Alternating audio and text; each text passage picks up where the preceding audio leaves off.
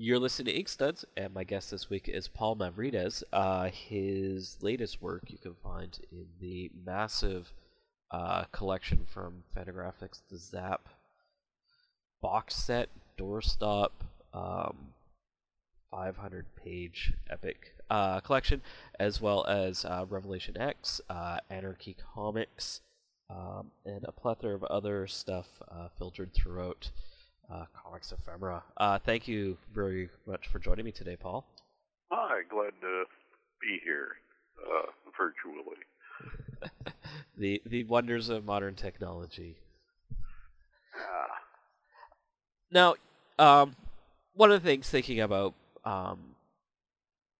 looking at your start in comics is you're substantially younger than a lot of your peers. Or at least like 7, 8, 10 years. I don't know, 10 to a dozen years younger than the original set of folks that basically hand-created the feel of underground comics.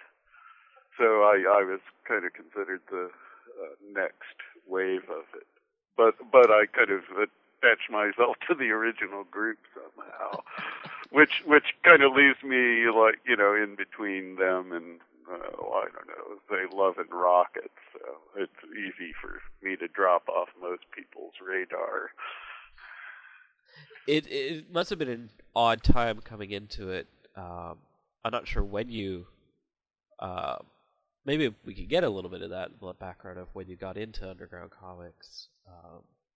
Like, about how old were you when you first started seeing that kind of stuff? Oh, there was a big jump between actually discovering them and doing them. Maybe I think I first came across them when an older friend of mine, when I was still in high school, he ran a local head shop, a really challenging profession back in the late 60s in northern Ohio. And I was visiting him at his apartment one afternoon, and a UPS driver showed up with boxes of new comics from California, and we tore them open and just kind of had our brains fall out the back of our head because it was the initial shipment of these things, when they finally got beyond being sold out of the baby buggy stage at Golden Gate Park. So I kind of got overwhelmed all in one sitting by this new type of comic book that took no prisoners. So, but I actually had to move out to California in the mid-'70s before I met people actually doing them in the business, and kind of quickly actually got into creating them myself. Had you been reading any other comics before that point? Yeah, I've always been a big comic consumer, and when I was a kid, there were all kinds of comics, and I pretty much read most of them. I think I was kind of not so big on romance comics put out by Marvel and DC, but as a small child, I was fortunate to have a adult neighbor who had previously bought comic books every time his now grown-up grandchildren came to visit, and thus he had this huge collection of old Mad magazines when they were still comic books, ECs, just all kinds of things, Golden Age books, and he gifted them to me. So I not only was reading contemporary books to my age group, but also got to go back 20 years. And my parents reacted as many parents did back in those days, and took my comic books away and burned them. being worried about their terrible influence on me, which of course was the completely wrong thing to do, because on the spot I vowed to grow up and draw comic books. If they had only left them alone, I might have become a senator or something. If they said, "Oh, this looks like a great hobby, you should get into this," Yeah, you're like, "Oh." my parents might have done everyone a favor. I shudder to think what kind of mischief I might have created in politics. So, were you more or equally kind of drawn by that stuff as, say, like Kirby things you may have seen at that time? Oh, I don't know. I'm kind of self-taught, so it was all kinds of comics. Like I said, anything from Kirby and Kirby's old monster comics and superhero stuff to Mad with Wally Wood and EC's. Newspaper strips, things like Hal Foster's Prince Valiant and Walt Kelly's Pogo, and on and on. And I just would study them and copy them. And also, I liked regular art too. I mean, general fine arts and museums, paintings, advertising art. So I've always been very visually oriented. Now, did you go to any? Actually, you said you're self-taught. So, what kind of stuff were you producing before moving to San Francisco? Well, just kind of making my way. Didn't go to university or anything like that, but found myself working on numerous political type projects in media at the time, underground newspapers, and which eventually began to morph into what became known as alternative newspapers. Slowly learned my way around printing and the ins and outs of that, and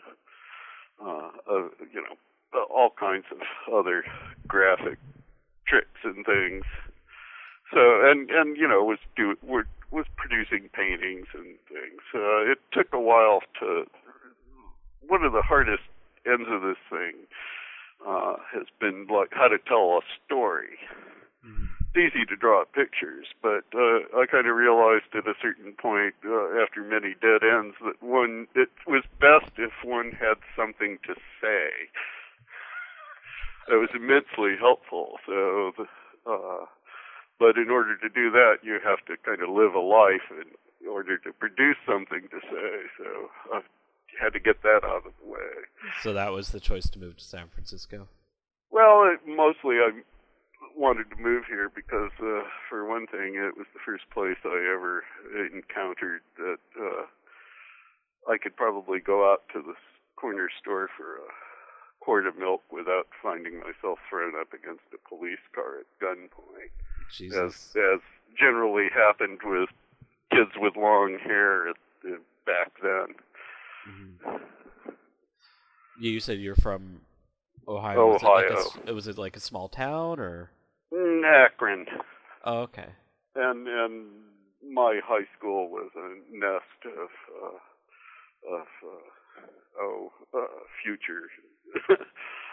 future culture hackers in one way or another. Went to school with the Mother's Paws of Devo, and an old friend of mine is Chrissy Hind of the Pretenders. So we were a real obnoxious bunch of kids. The school was glad to graduate us and get us out of their hair. It's interesting how those kind of people you'd grow up around kind of feed into like later life stuff too, with Chrissy Hind being a big underground comics fan. A lot of people. Akron was a somewhat average place, and dull as can be with little to do outside of the normal patterns of things. So people in, anybody that wasn't willing to go for the regular pablum we got good at entertaining each other, which came in handy later when we had to entertain strangers. So, in the mid-'70s, Akron became noted for being some kind of a proto-punk scene, but, people from New York would show up looking for the scene and soon discover that the scene was actually people playing music in each other's basements, not clubs, because there wasn't enough people around to, support actual clubs. Mm-hmm. It was a very tight-knit scene. Yeah, pretty tight. I mean, anybody that was an outsider tended to know each other. It's a few 100,000 people, but still a fairly large. Do you play any music yourself, or just be drawing? Well, I was in a Subgenius band that we formed called the Band That Dare Not Speak Its Name, but we kind of explored more the idea of a band rather than actually producing music like a band does. So our most triumphant set was at a Subgenius Devival that we held in San Francisco, where hundreds of people gave us a standing ovation for playing a 7-second set. We walked out, hit 2 notes, and then destroyed our instruments.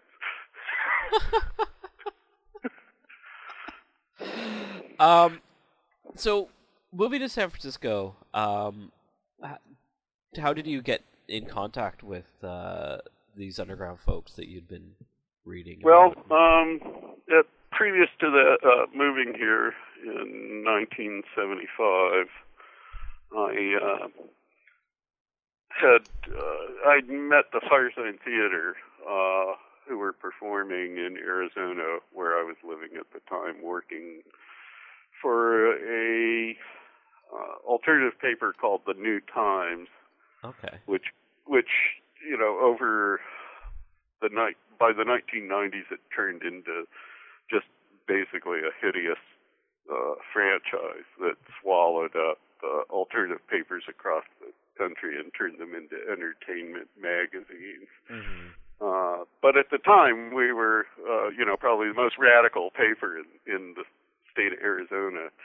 And so I was got to go to this show with a journalist friend and met the Firesign, and one of them, I think it was David Osmond, said, we have a friend in San Francisco, a cartoonist, Jay Kinney. Here's his address if you ever go there. So the first thing I did was look up Jay, and we hit it off, and quickly became comics partners. Did you both kind of have did you know his politics? Yeah. Oh, yeah, I was familiar with Jay's work, and it turned out he was roommates at the time with Larry Todd, who had done a comic, Dr. Atomic. Mm-hmm. And it was oddly not too far from where I lived. At that time, there were still a lot of underground comics people in Mission in this neighborhood. It was easy to just fall into the scene. Jay and I did a couple of small one-panel cartoons for the Berkeley Barb, which was still around back then. Kind of sputtering on its last little breath of counterculture over in Berkeley. But, we did some little one-panel gag cartoons on the JFK assassination conspiracy. Was this the cover-up on the Lowdown? Yeah, it was the earliest cover-up Lowdown cartoons. And so we got an idea for a comic book and decided to pitch it to Rip Off Press at that time, still located here in the Mission. And I was all excited, getting to meet the famous Gilbert Shelton and all. And so I dragged every little sketchbook and doodle I had ever produced with me in this huge wad of portfolio. And we walked in and with our, reprint, 2 cartoons from the Berkeley Barb, and Gilbert was shooting pool and drinking a beer and said, okay, what's up? And so we said, we want to do this X, Y, and Z comic, and he looked and said, okay. It was that easy, he didn't even ask who I was. And, and I was kind of like, well, don't you even want to look at my art? And he said, no, if Jay says you're okay, that's good enough for me. And so I was kind of thrilled and let down at the same time. just say it's good. That was entirely too easy. I thought, hippie business. Well, what do you know?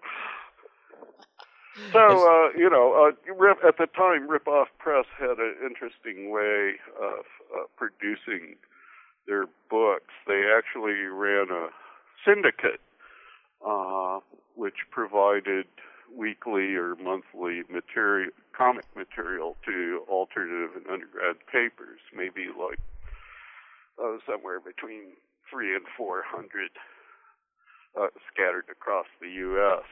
And the theory was that it would create a deadline for the cartoonist to produce on a schedule, and it would also give a way for the press to pay the cartoonists as they worked. And additionally, it would eventually produce a book worth of material when so much time had passed. Oh. So that's how they worked for a while.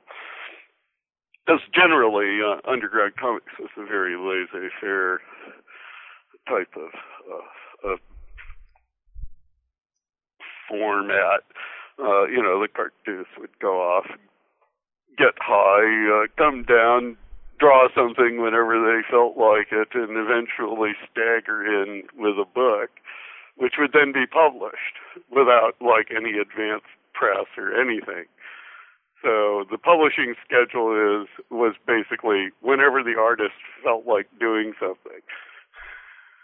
Now, Ripoff was kind of amazing when you think about how the businesses are run now. And that's probably part of why you guys were able to publish it so quickly, is because you actually had something there ready, or? Yeah, well, what Jay and I did was we would do these series of one-panel cartoons on a variety of different actual political conspiracies or cover-ups. And we would research it and have footnotes so that, even though we were doing a simple-minded cartoon, people could go and actually research the background that we were drawing our work from.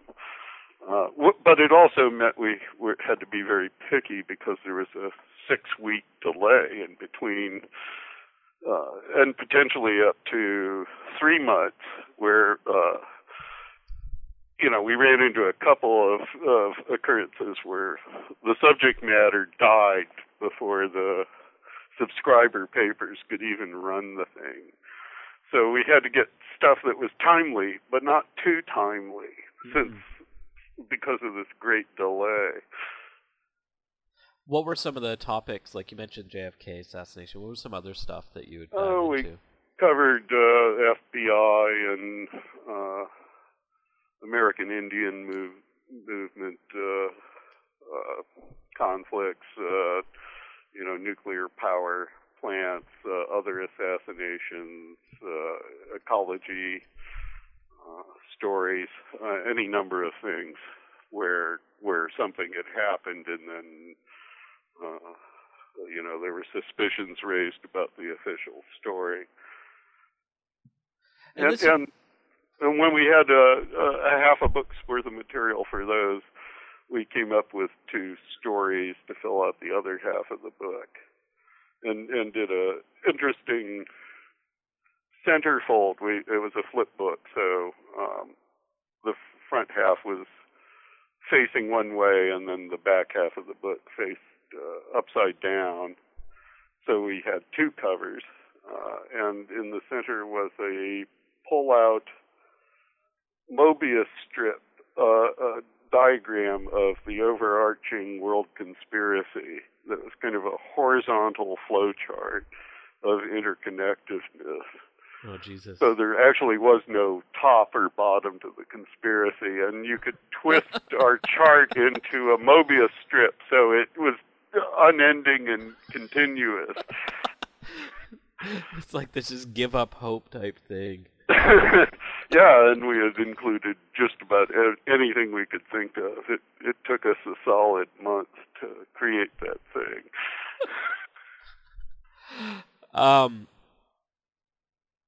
From there, how did Anarchy Comics come about? Oh, well, sitting around doing that, the idea occurred. Jay was pretty active, and he got a germ of an idea for Anarchy Comics, and I was right there, so we were off and running on that one. And it dovetailed neatly also into the growing punk scene here. We were both kind of getting fed up with the obviously decaying hippie culture and its faux radicalism. So it's kind of an interesting... We preferred to go straight to where like kids were like running headfirst into brick walls for fun. It made more sense to us. It's an interesting time for you to be doing this too, because politically it was, I guess, like all hope was lost. Like that 60s euphoria was just destroyed by the Nixon administration and the fallout from that. Yeah. Well, and there was an element of you know, but like all of those so-called youth movements, there were elements of you know, progressive radical politics in it, and at the other end nihilistic who cares, and in between just people liking the music and didn't really care about anything else, and so on. So there was a lot of wiggle room around in there. We decided to focus on anarchy as an actual political concept, and not necessarily pro and con, but we also made our editorial choices on this anthology, but by trying to come up with different angles, you know, some straight out historical comics, some humorous ones, which Jay and I mostly covered, other people, you know, things that, you know, so each piece explored a different aspect of anarchy as a political philosophy. We stayed away from just plain, you know, the chaos that most people associate with the word, you know, because that's easy. You know, going with that down that road, you could pretty much shoehorn anything into anarchy. And we felt there was more than enough of that going around. Were you heavily involved in the editorial process at that point for the beginning? A little bit at the beginning. Like I said, I was still like learning my way around. Because one of the interesting... you know, as it got going, eventually the last issue, Jay had decided he was kind of getting tired of comics, and so I was the editor of the last issue. We did 4 in all. Because one of the interesting things about Anarchy Comics was not only did you have more women than most of the other kind of underground comics anthologies at that point, but you also had the international stuff. That was purposeful or just kind of... No, it was purposeful. We went out of our way to seek out people like that. Mm-hmm. And like I said, some people got their noses bent, because, they wanted to do a crazy anything goes anarchy comic, and, we weren't choosing them. we were like going for, syndicalists in France, and so on. So, they kind of, and at that point, though, it was like there were plenty of comic books to get your work published in, so people weren't being shut out of the only book in town or anything. We definitely had our own vision, and we kind of stuck to it. Now, the Kennedy assassination seems to come up multiple times for you creatively. What is it about that particular event that stands out? When it happened, I was 11 years old, so I kind of just went along with what was going on, and thought, conspiracy nuts, when Mark Twain's name came up and so on. And then, like I said, I was working on this paper in the early 70s in Arizona, and met a number of actual serious journalists working in the underground press, and even some of the mainstream press. And made friends with them, and some of them became involved in researching the Kennedy assassination and others. I had the I think the real eye-opening moment for me came when the University of Tucson Medical Center held a symposium, a forensic pathology symposium, of the actual pathologists involved in the JFK and RFK and Martin Luther King assassinations, and brought them to the medical hospital for a 3-day lecture series. And one of them, Cyril Wecht, brought an actual first-generation print of the Zapruder film, which at that time was owned by Time Magazine, which wouldn't let copies go out. So pirate copies were floating around that looked like they had been shot through wax paper on the moon.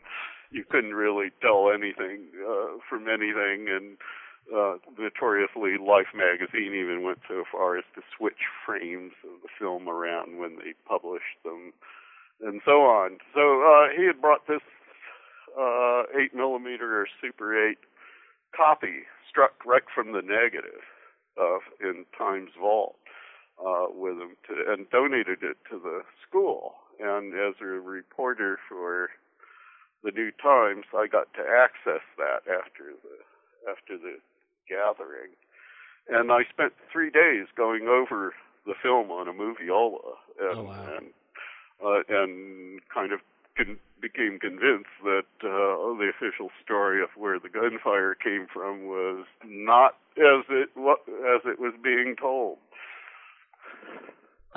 and with my sense of humor dovetailing in, that kind of made it easy fodder. In fact, almost my first real publishing job was doing full-page chapter illustrations for a book a friend wrote on the Kennedy assassination called the Assassination Please Almanac. His name was Tom Miller. So that even predated, I think, Cover Up Lowdown. So were you but not by much. Slowing it down to watch the footage slower? And yeah, you could just go frame by frame with it. In fact, I had to spend the first day just getting over being shocked by its graphic nature. It's quite clearly a detailed film of a man having his head blown apart by a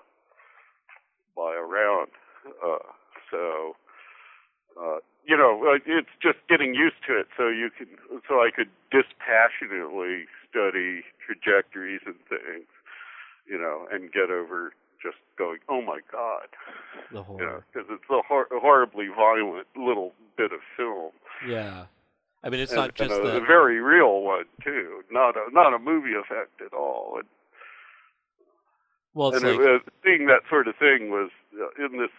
It seems trivial now, but in this age of YouTube videos of heads being sawed off.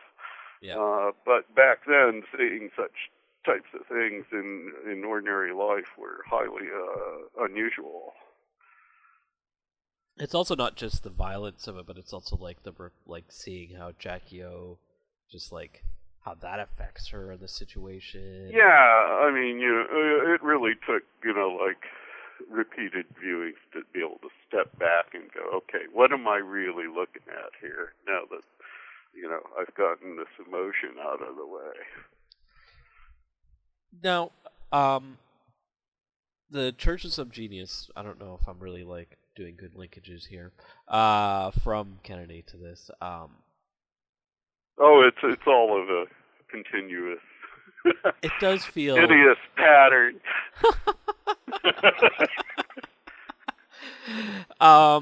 You got involved pretty early on as doing a lot of the design work. Well, early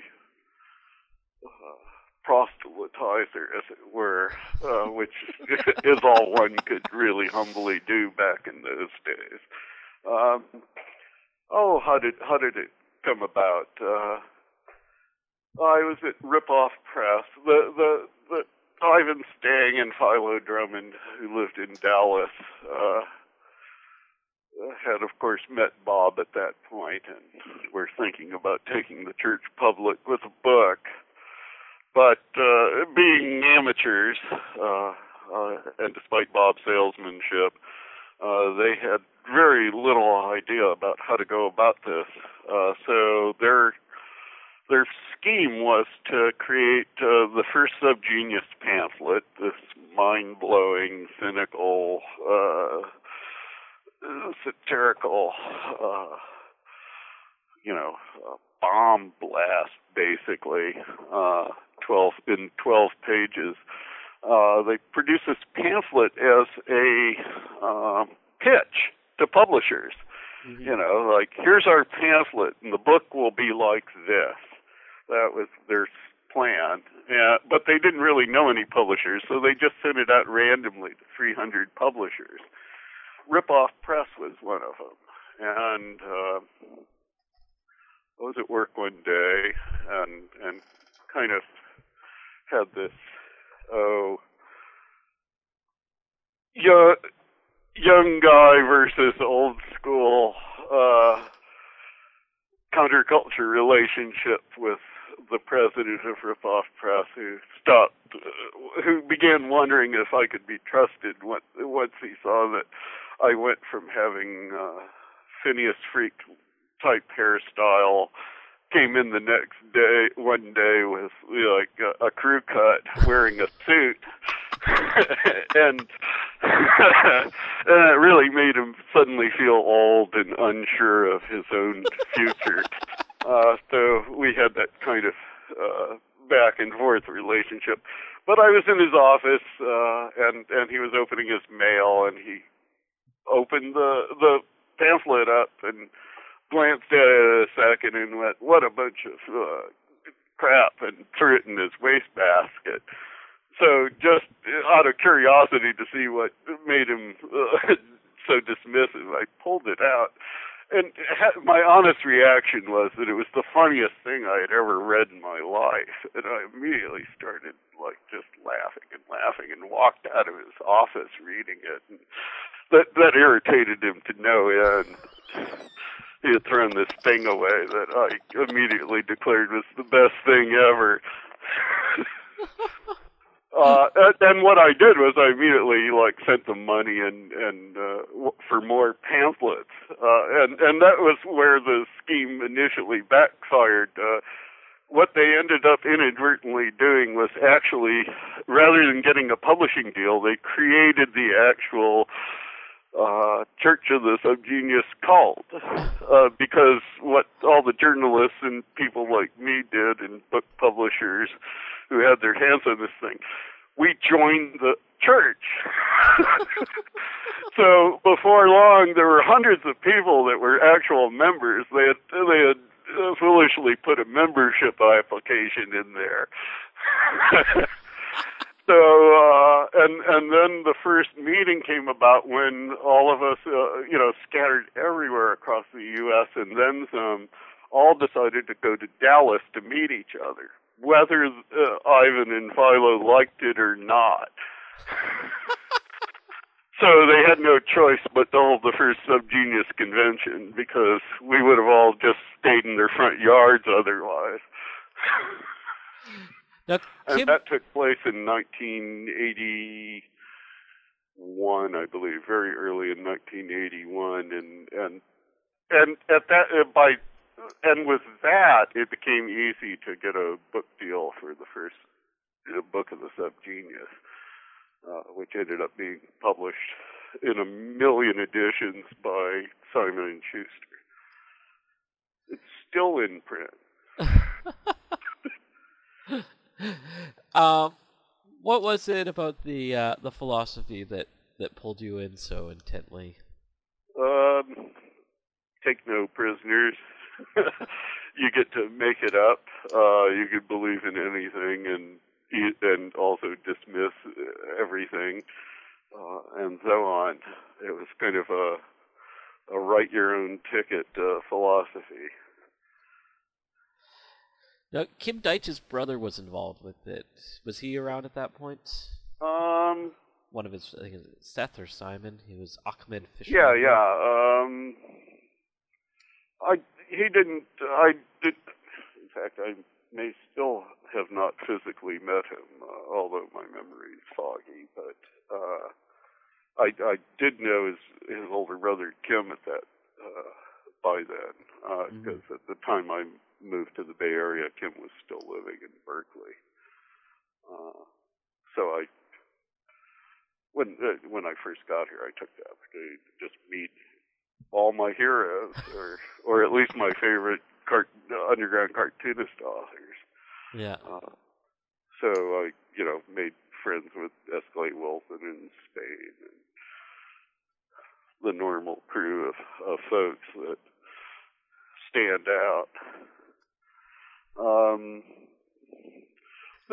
Seth, sent in material for the books, so that's a lot of the folks I later met over the years. I came across their names that way at first.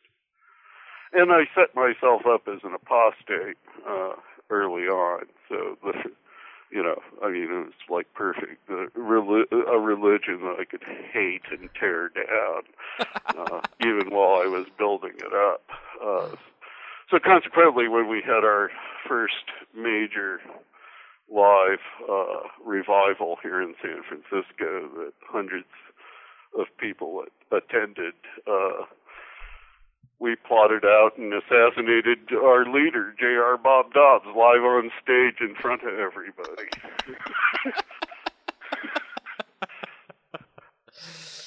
And in fact, it helped the church, which up till that point, its memberships had started to lag, and by killing Dobbs, suddenly, everybody's interest in the group tripled. So a lot. And that was also, the traditional religious path. The leader gets killed, the apostles start divvying up the territory and having internecine sectarian warfare and so on, and it's all just for the satirical mill. A lot of it strikes me as kind of recovery or rejection of just the weird cultishness of the 60s and early 70s, all the weird little religious cults that popped Yeah, exactly. There was a lot of that going on at the time, too, with deprogrammers and Rajneesh's trying to poison entire towns in Oregon, and of course here in San Francisco we had Jonestown. Mm-hmm. And that was one of the interesting things we did at the Devival, where we assassinated our EPOP.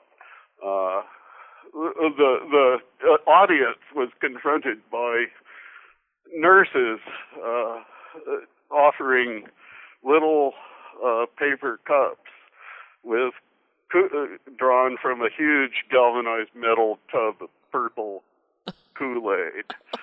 And, we're told they had to drink it before they went in. and this immediately, well, this is San Francisco. Does it have LSD or cyanide in it? Or is it just Kool-Aid? So some people were really, getting quite upset, and other people were going, "Can I have an extra cup?"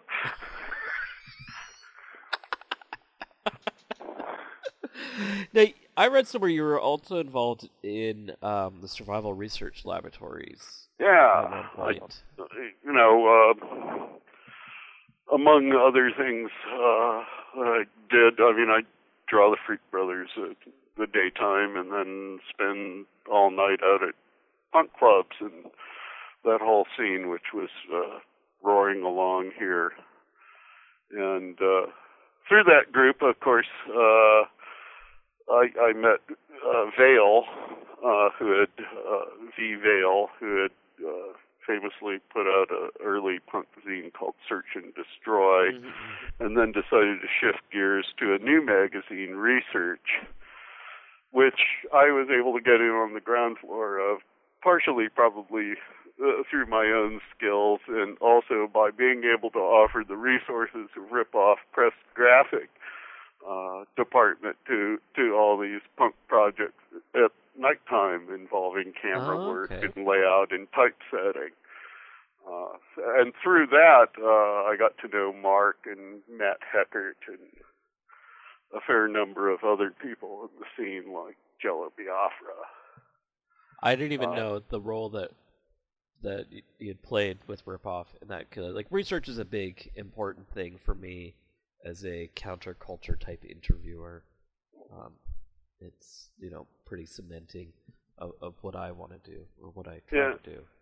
Yeah, well, poor Rip-Off Press, bless their souls, was actually, a benefactor of a lot of punk projects and alternative groups in the city via my own peripatetic wandering through the scene. But I did worked on one show with that SRL did, where I got Jim Osborne and I did giant photorealistic black and gray tone chalk drawings of California Highway Patrol photos of grisly auto wreck photos, with mangled bodies and shredded cars and stuff. It was for a show celebrating the anniversary of the publication of Ballard's Crash, and it was strangely arranged at the front of a pier at which the back of the pier had Public Image performing. Oh. And so we had these, so the suburban audience of Pill fans had to wander through this horrorscape of wrecked, actual physical wrecked cars hooked together with pistons, copulating with each other while bodies were draped across it, and our artwork and burning motor oil smells. And the memorable part of the whole event was that Public Image's manager came up to us and told us that John Lydon thought our work was disgusting. And I often get that get that effect. My first art show that I was involved in I think 1979 at an art gallery in San Francisco called Jetwave, was a show I co-curated with a friend, Doug Wellman, and the theme, it was a one-day art show, and the theme was the Kennedy conspiracy, the JFK conspiracy, and we had it on November 22nd, and the premise of the show was we were celebrating the anniversary of the performance art piece of the Kennedy assassination as committed by the artist collective The Conspiracy. And so, I mean, the crowning piece in the show had to be the little electric car track that had a little limousine on it that was going round and round with JFK and Jackie sitting in it, going through a little Model Dealey Plaza, and there was a mound of AstroTurf and some BB rifles, and the audience could like snipe at the little limousine as it went round and round, and so on. So we had a lot of this type of work piled up. Yeah. I did black velvet paintings of the Kennedy Zapruder film, and my takeaway moment was when Paul Krasner, who did The Realist, came, and in The Realist he had gotten quite famous himself for pretending to publish what he called the parts left out of the William Manchester book on the Kennedy assassination, one of which hit the mainstream news when he made up a story about how LBJ copulated with Kennedy's head wound on in the plane going back to Washington, D.C. So the guy who made that up came up to me in the middle of our show and said he thought our whole show was in really poor taste. And that just made me beam. It was like when my heroes of pushing the limits come up and say, "You've gone too far. I know. My work is done." So really, nothing's sacred to you. Not a lot, but actually there is. Because I like to pretend that there's a lot of serious themes that run through my stuff that really do direct people to reflect on things. When I do push the envelope, I try to do it for a reason, and not simply to push buttons, because that's the easiest, lowest hanging fruit, is to just go somewhere mindlessly, and be offensive. But to do it with a purpose, to connect a dot in people's heads, it's kind of like going over the edge is what gives them something to think about after the experience. Mm-hmm. A little tiny thing in their head that gnaws at their certainties until, it claws its way through and opens up a new path. It can backfire. Yeah. So it's a high wire act generally. Now, tell me. But I like high wire acts. You were also at some point involved with The Residents as well? Yeah. Worked on kind of a computer graphic comic strip that was on a CD-ROM. Mm-hmm. Talk about ancient tech. None of my computers can even play this thing anymore. But they got a bunch of different cartoonists to work on it, and the project and album was called Bad Day on the Midway. It was basically designed and co-created by a departed friend, Jim Ludke, who was an early computer graphic fellow, and he pulled in a variety of underground cartoonists to work on it. We each took a song that the Residents had done, and that had a backstory, and we did a little comic about the backstory. Okay. I came in late, so mine had the least flair to it. The rest of the contributors were lucky, and there was enough time to do little animations and things that, you know, really took advantage of the computer medium. And mine was basically just a slideshow, unfortunately. But like I said, who cares? Nobody can even play it anymore. It's interesting how these artifacts kind of stay behind. Yeah. It's kind of like from a certain point in time and then inaccessible. Well, they do what they were intended to do, and then the whole parade moves on. It's pop culture. You know, the strange thing is where it ends up becoming somehow embedded, and it takes on its own continual life. You know, generally these things really are designed to be ephemeral, even though they're meant to have lasting impact. Now, tell me about getting involved with Gilbert Shelton on the Freak Brothers. Curious story. Yeah. At the time, when I first moved here, I lived in Berkeley for the first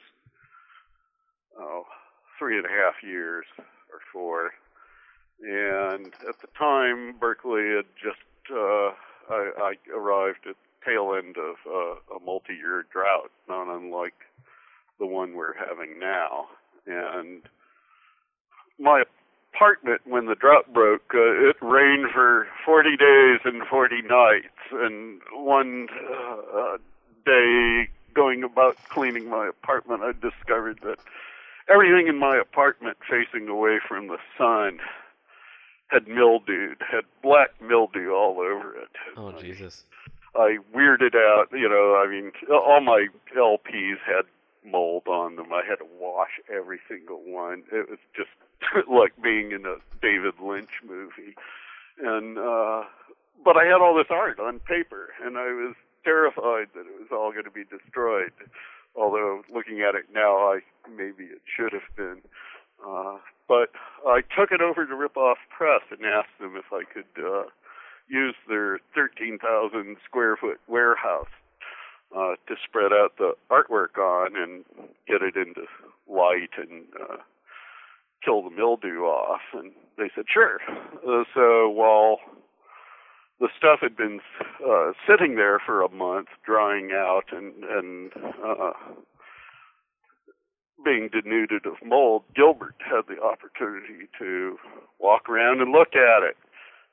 And so not long after that, he approached me one afternoon and asked me to help him out with the art. And so we did the first story together where he wrote it and we both drew it.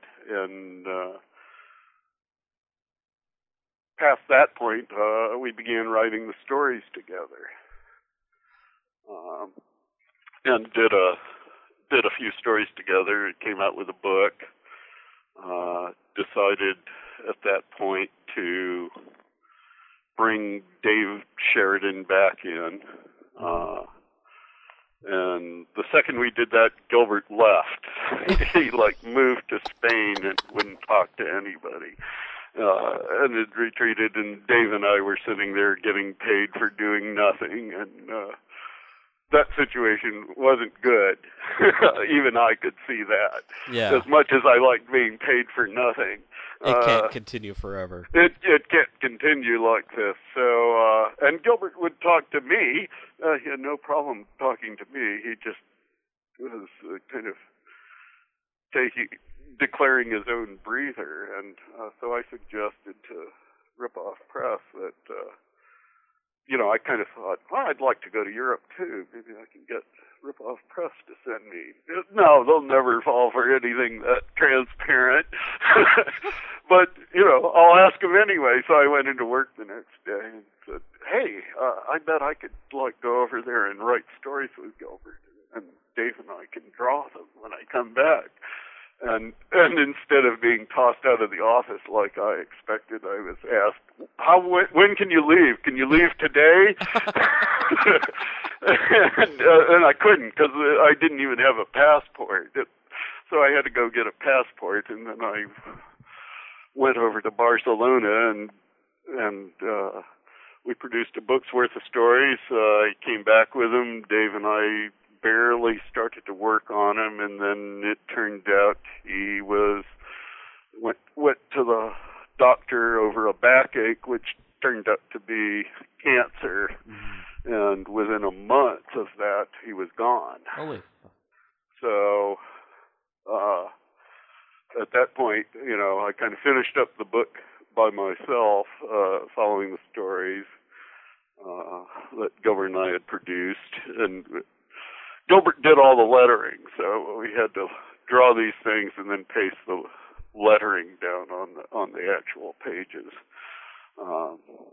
which was enough to make most people think Gilbert had worked on the art too. But Gilbert ended up moving back. We did a few more, another book's worth of stories, and then we decided to do a long one, now known as a graphic novel called The Idiots Abroad, because we were sitting around and Gilbert said, what do you like to draw? We should just draw something that we like to draw. And I said, I like to draw everything, but what I don't like to draw is the Freak Brothers' living room. I'm tired of drawing their school table. Let's get them out of the house. So we did. We sent them around the world a couple of times in that story, and it took us 6 years to do it. Wow! And I got sent to Europe over and over and over to work on Gilbert, to my delight. Especially so when he moved to Paris, which I had never considered visiting, and now dearly love. It's got to be. But tough I always felt very privileged. It was kind of like, guys that drew Marvel comics set in Paris. They couldn't get Marvel to send them to Paris. No. But the heavy comic company I worked for sent me to Paris without blinking. I guess it was just you had that good connection that they couldn't have, and were able to get. It was, it's whatever it takes to get the comic book out. Yeah. And that's I awesome. wasn't staying at a 4-point hotel or anything. But it was fun, and it also kind of, we had, a wider perspective on the characters and got to expand the territory that they lived in. Now, this kind of this working with Gilbert was your kind of in for being brought into the Zapfold. Well, it didn't hurt. It got me up there as a known quantity and a steady producer and a like-minded crank, which was important. And I was friends with all those guys. One of another thing that was a factor in my being chosen, I suspect, was my fight with the California Sales Tax Board over First Amendment cartoonist rights that basically knocked me out of the comic field during the 6 years it took for me to win and back the state down. So I kind of took a bullet for the team raider team, Yeah. as it were, the entire comic field in all its permutations. Is that why you did a pin-up for Spawn? That was, yeah, that was one of my strategies was to spread. Well, one, it was kind of like I was amused to even be asked, but it was also to pull in as many different types of publishers into direct contact with myself as possible, so that there would be bright lines in what the state was trying to do, straight to where people actually were making real money, and would have been, even the big guys would have been seriously impacted. The state was looking at a windfall in the first year, if they had gotten away with this, of an extra $800 million. Jesus.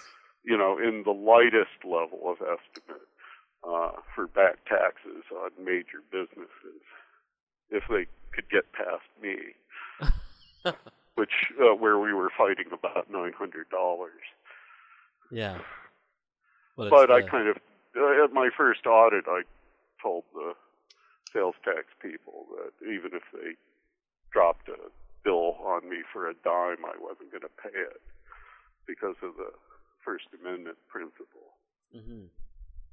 Basically, they were Board of California, the sales tax people, after years of leaving cartoonists alone as authors, suddenly declared that cartoonists couldn't be authors because their pictures didn't qualify as an artist's manuscript, but were instead merely a printing template, and therefore all the income that the cartoonists earned from publication, they owed sales tax on. And any transaction involving that in either direction would produce as well a use tax. So that put everybody in the rest of the United States in jeopardy. And all the newspaper comics and so on, and animated cartoons. The state really thought it was on to something. Yeah. There was a parallel case fought out years before where the state tried the same tactic with the music industry and tried to bill sales tax on Neil Young and Joni Mitchell's earnings off their music, and because of the transferal of a master tape to the record manufacturing side of things, and they fought it out, and the courts threw out the state's reasoning, and they had to leave the music people alone. But the curious thing about regulations are they're haphazard, and they don't have to apply logically across the board. So you can have, and there's a reason for that, because all industries are different. So the same definitions might not necessarily apply, even though they did in the case of comics and music. But I still had to fight it out.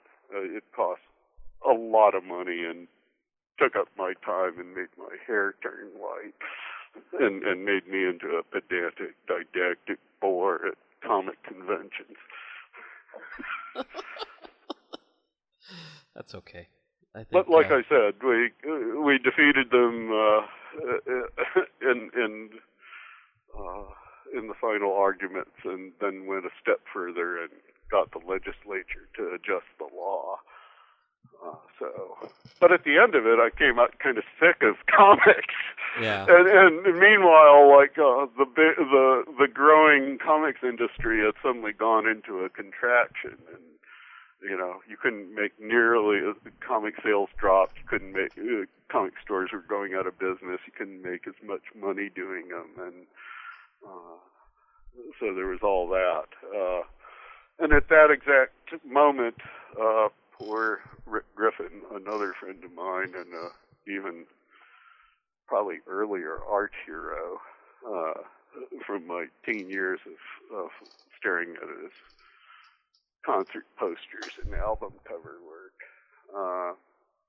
had his unfortunate motorcycle accident and opened up a hole in Zap that hadn't been filled, and then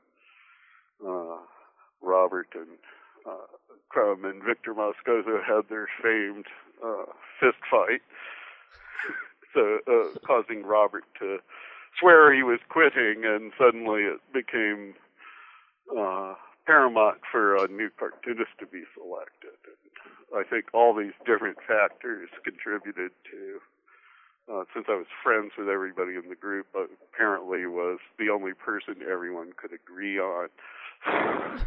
I was reading Muskoka wanted Manera.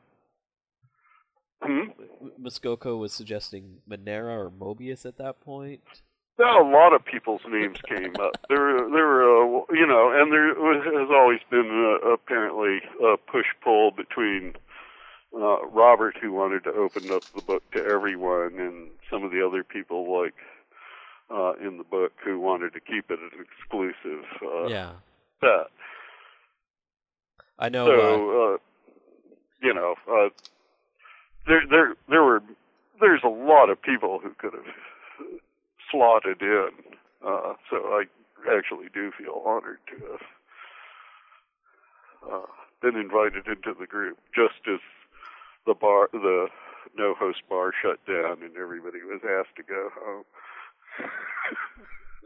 I know George Metzger had told me that in the 70s Crumb had asked him, but then they went with Robert Williams instead, and it's interesting. Just that whole premise. And he's like, I don't blame them. Well, being the youngest guy in the bunch, maybe I'll outlive everyone, and then I'll get to make up my own stories. There we go. And nobody will be around to challenge him. Now, tell me about working in the jams together, and kind of what that process is like. Because I see a lot of modern comic jams, and someone does a panel, you all pass around panels, where those look like just everyone is in one panel. Yeah, in the days before I got there, it was a lot. Everybody lived within reach of each other, even if they were in L.A., for instance, like Robert. So it was a lot easier for the group to just go into the same room. Generally, it was at Wilson's apartment because he had a long wooden table that accommodated all of us. And, just slap down a page, rule out the panels, and start drawing. In later years, we couldn't get the whole group. When I joined up, the whole group wasn't always present. Gilbert wasn't going to fly over just to do a jam, for instance, from Paris, and then Crumb had moved over to France as well, and so on. So one method, and the pages, even in the earlier days, the pages ended up being done in 3 to 4 layers of panels, and those were cut into strips, horizontal strips, so that instead of with just 2 pages, and so that 6 people would have to wait for the other 2 to draw something, which is really the most boring thing in the world, is watch somebody else draw. It's like watching somebody else tap on a keyboard computer. So, by cutting the pages up, then everybody could just pass them around back and forth, and that increased the density and the insanity, able to be wedged into every square. And, in the event of some people being, like, say, in France, you could then simply ship the thing up to be finished. You'd leave holes open here and there, and then the people that weren't present could simply fill that in. It's kind of developed into this cruel twist where the person who is most remote to the group got tagged to somehow make sense in the last panel out of every random thing we had the rest of us had generated. And Gilbert had to do it a couple of times, and to his credit, he did a wonderful job of tying up this nonsense into something that almost seemed like it made sense.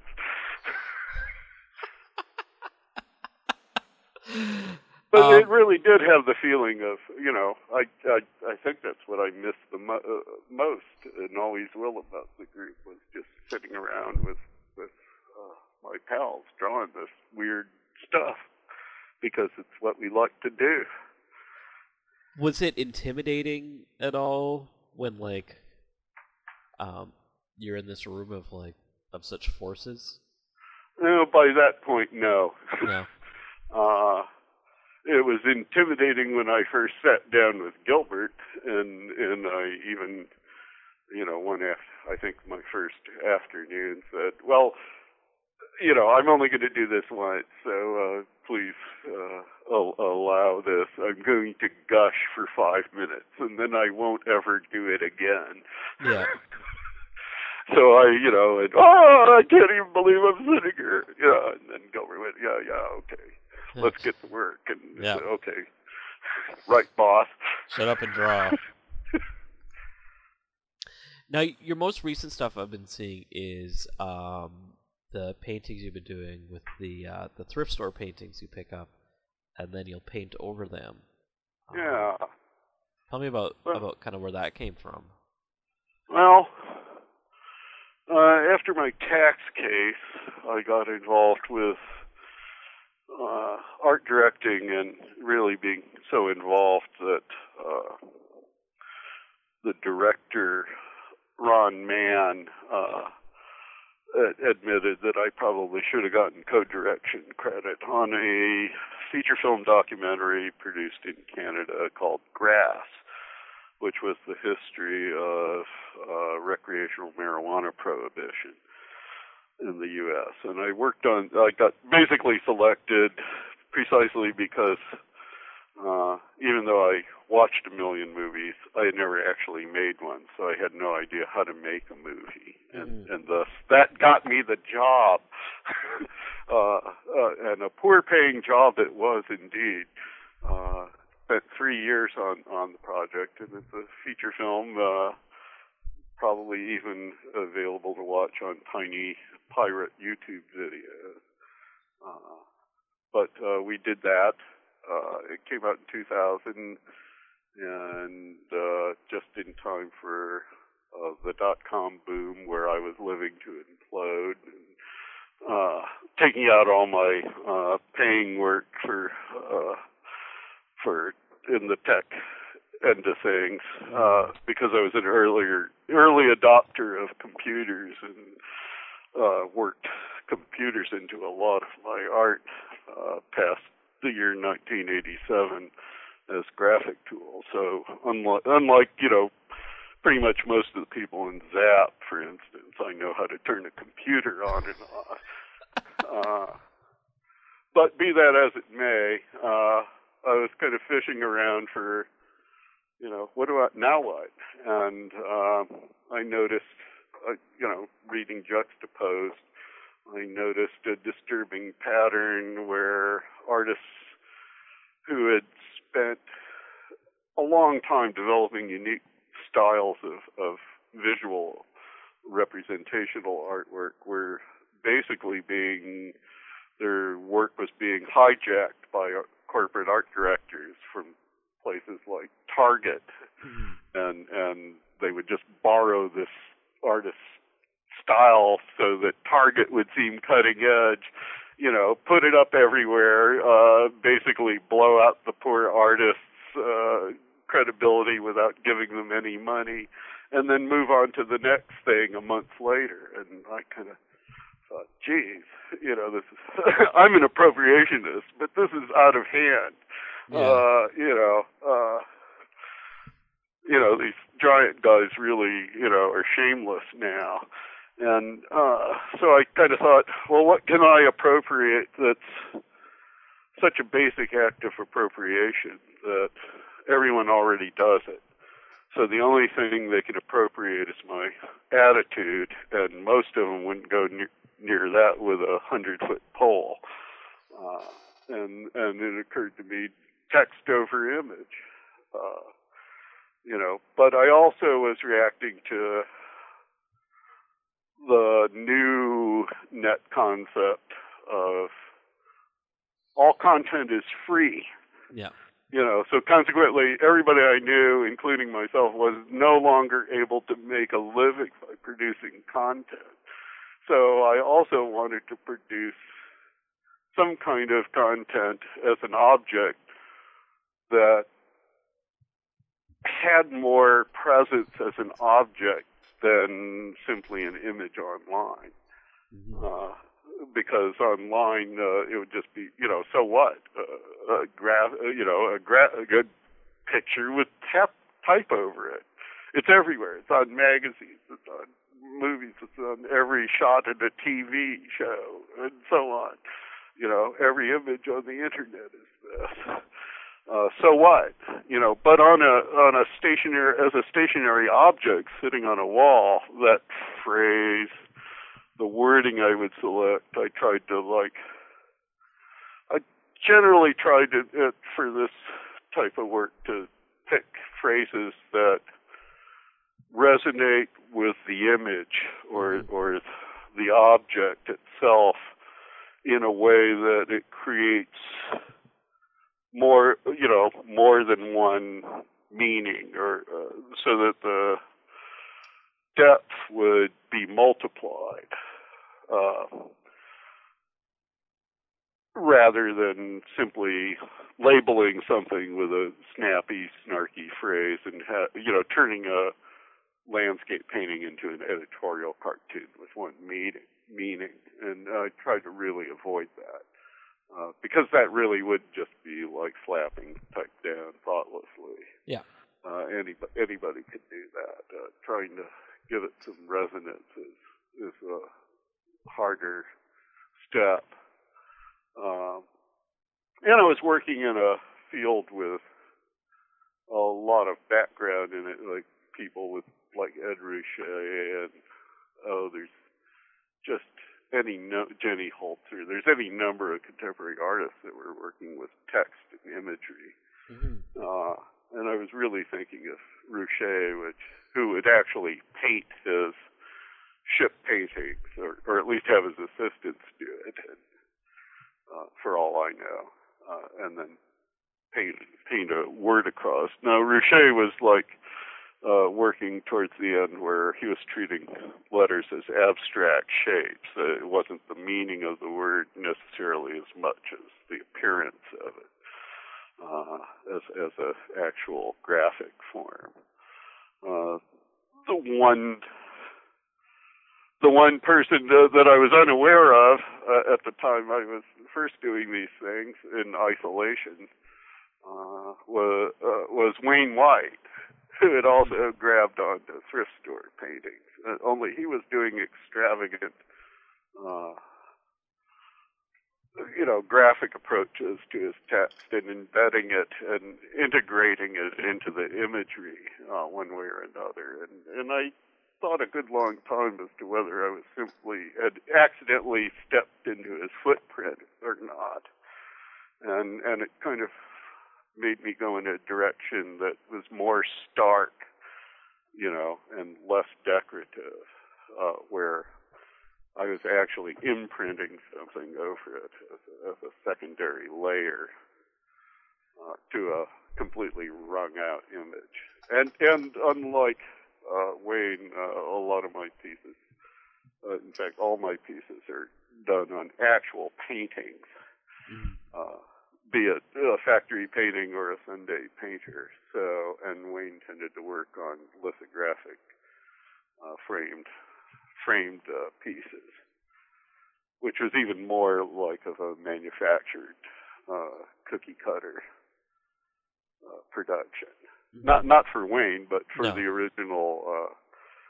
So, it's a process. Like the stuff is close, but I kind of feel and finally, heard feedback from other people that I wasn't simply,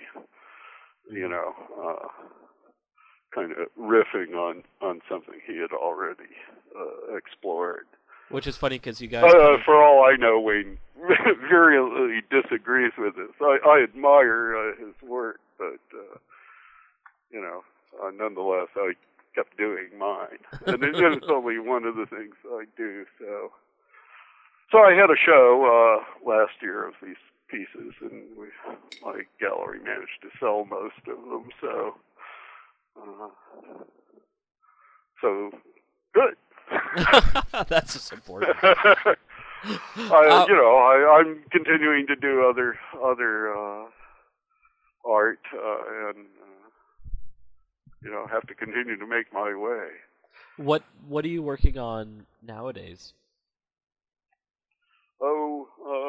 More paintings, basically. I've got a few commissions and some drawings. Not so much comics, although I have to finish up a piece for the last standalone Zap comic, which, while it was included in the $500 25-pound hardback set of the complete Zap comics, we Fantagraphics and cartoonists decided that it was rather unfair to and unrealistic to expect our readers to pay $500 just to get the new issue. So sometime shortly, we're going to publish a standalone 80 or 88 page Zap, whatever the last issue is. And the story you had in that one was...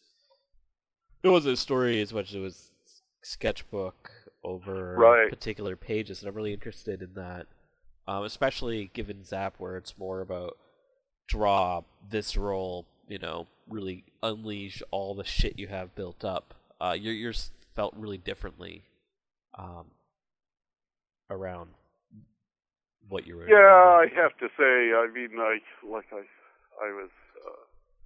kind of doing this other work and not as focused on comics as an outlet. So, but there's also a tradition of just standalone art pieces going in, of drawing and things. Rick Griffin would do that on occasion. So that's what I went for. Gilbert and I had worked. Gilbert sent me over that Freak Brothers story, Phineas Becomes a Suicide Bomber. But I started working on the art for it, and taking my cue from where Gilbert originally started, I used a jeweler's loop, basically, to draw microscopically detailed art, and I missed the deadline. It was taking me so long. So Gilbert hastily finished up the strip. But meanwhile, I've been plugging away on it, and it's going to appear as the alternative version of the story in the standalone Zap 16, which will be a paperback, 80-some page book. Around Christmas or something. With a few pages of other material that somehow got left out of the Fantagraphics collection. Not on purpose. It wasn't our intention to create a slightly different version that all collectors must have everything. Well, I'm sure if someone spent $500 on that giant book, they wouldn't mind spending another $10. No, probably not. And meanwhile, somebody will be able to spend $20 to $30 on the other one. And, yeah. I saw a problem coming down the road before with the last issue because everyone else is acting like, from my point of view, everyone was acting like, we didn't have an anthology deal at the time or any of that. It was just supposed to be the next issue. But everybody was turning in 12-page stories. and more. and I counted up everything, and I said, we're already up to like 60 pages, and like only 4 people have turned in their comics, and the comic book is only 32 pages. Come on, guys, what's up? And they said, we don't care. So I went, oh, well, me too, I guess. I don't care either. Now, this one marks the end of Zap? Or, from what I understand? Who can say? It seems likely. You never know. Yeah. We don't know. But, from the time we signed the contract, poor S. Clay Wilson suffered a permanent and debilitating brain injury and has basically been reduced to a forced early medical retirement. Mm-hmm. And still alive, but he's not going to be drawing. Not well. And Spain sadly passed away a couple of years ago of cancer. So as far as I know, everyone else is in okay shape, but none of us are spring chickens. Yeah. And those two especially were such, their work was such a force of nature. Yeah, I miss both those guys. They were not only neighbors and colleagues, but dear friends. So, we used to, all 3 of us used to just, hang out and do art, just to do it. So, I kind of miss that. Mm-hmm. Hopefully this gives a chance for folks to really kind of see that dynamic of folks coming together to create such odd, unique, wonderful work. Yeah, well, people still do that. It seems like that type of comic has had its run in that way. Being ephemera and being pop culture. It really appealed to all of us that we could do this kind of mind-cracking stuff that sold for almost nothing, and people could just roll it up and put it in their back pocket and read it till it was came apart or got lost, and then go and get another one. Mm-hmm. It really was accessible culture for a cheap price too. Now, of course, the stuff's codified into hardback books that you can't even carry up a flight of stairs, and it costs a fortune, so that we're not going to have that impact on impressionable young poverty-stricken minds where it started from. Yeah. And that's okay, things change, media just shifts form, and people have to hop from media to media to keep up with it. I used to do a lot of book covers and CD covers and DVD covers and movie posters, and all that's being killed off by online access and streaming. Mm-hmm. So that packaging is, no longer a requirement, and people's standards for graphics have dropped thanks to the ubiquity of, phone apps that allow you to put type over an image, for instance. So without any skills or anything. So people's expectations for graphic design have fallen by the wayside too. When you democratize something, you don't necessarily get better work, but you sure get a lot more of it.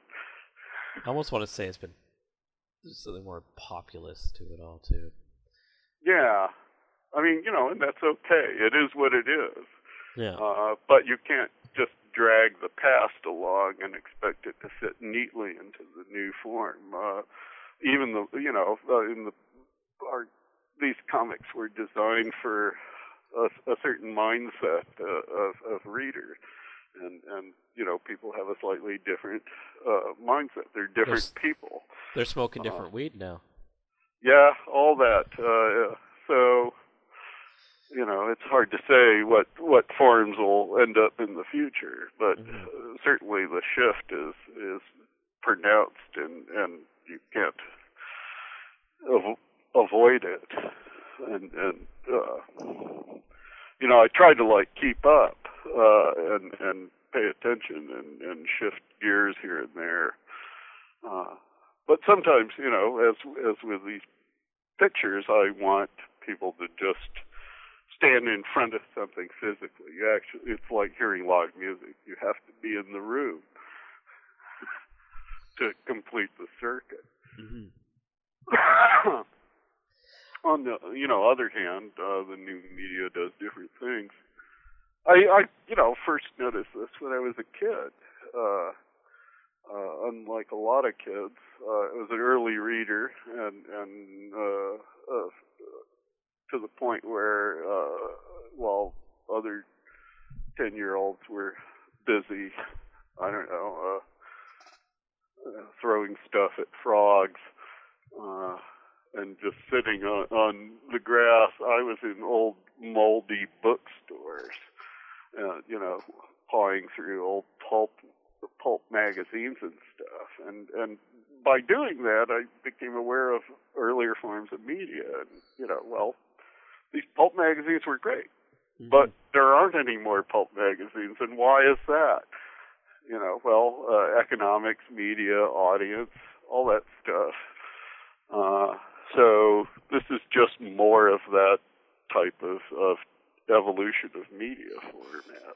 Well, right now... You yourself, started out on a broadcast radio station, and now, the show can be heard on demand on the computer or on a phone from anywhere at any time. For free. Yeah, for free, without commercials. Yeah. So none of us are making any money anymore. Wait a minute.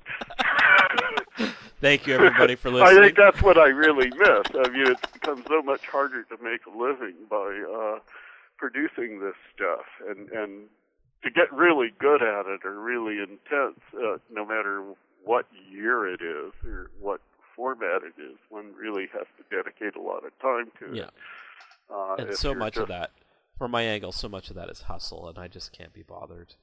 Yeah, right. And of course, it used to be if you bragged, sometimes you were righteously bragging about what you had done. But now, look, the brag has assumed the forefront. Just as the Church of the Subgenius predicted. This other hideous thing, all these pessimistic views of the future. We were right. Good going. We were prescient, who would have thought? We thought we were just being smartasses, but no, it turns out we were predictively accurate. Oh, what world are we in now? Well, the same old world, thank goodness. I think I'm going to bring us to a close on that point. I don't know if it's a good point to close on. Thank you so much, Paul, for joining me today. Quite welcome. I've really enjoyed talking to you. Well, it was a good conversation. Reminder, folks, you can find Paul in the latest Zap, which will be out, I'm not sure the date, fall, winter, as well as the giant Zap hardback collection from my friends at Fantagraphics, as well as Anarchy Comics, which was just collected last year or year before last. Yeah, and that's from out in a paperback collection, all 4 issues. From Last Cast, was it? No, it was from let's see.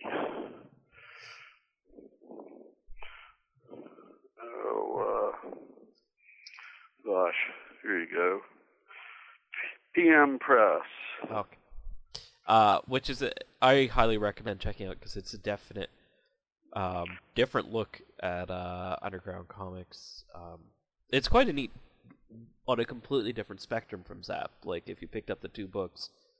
Oh yeah,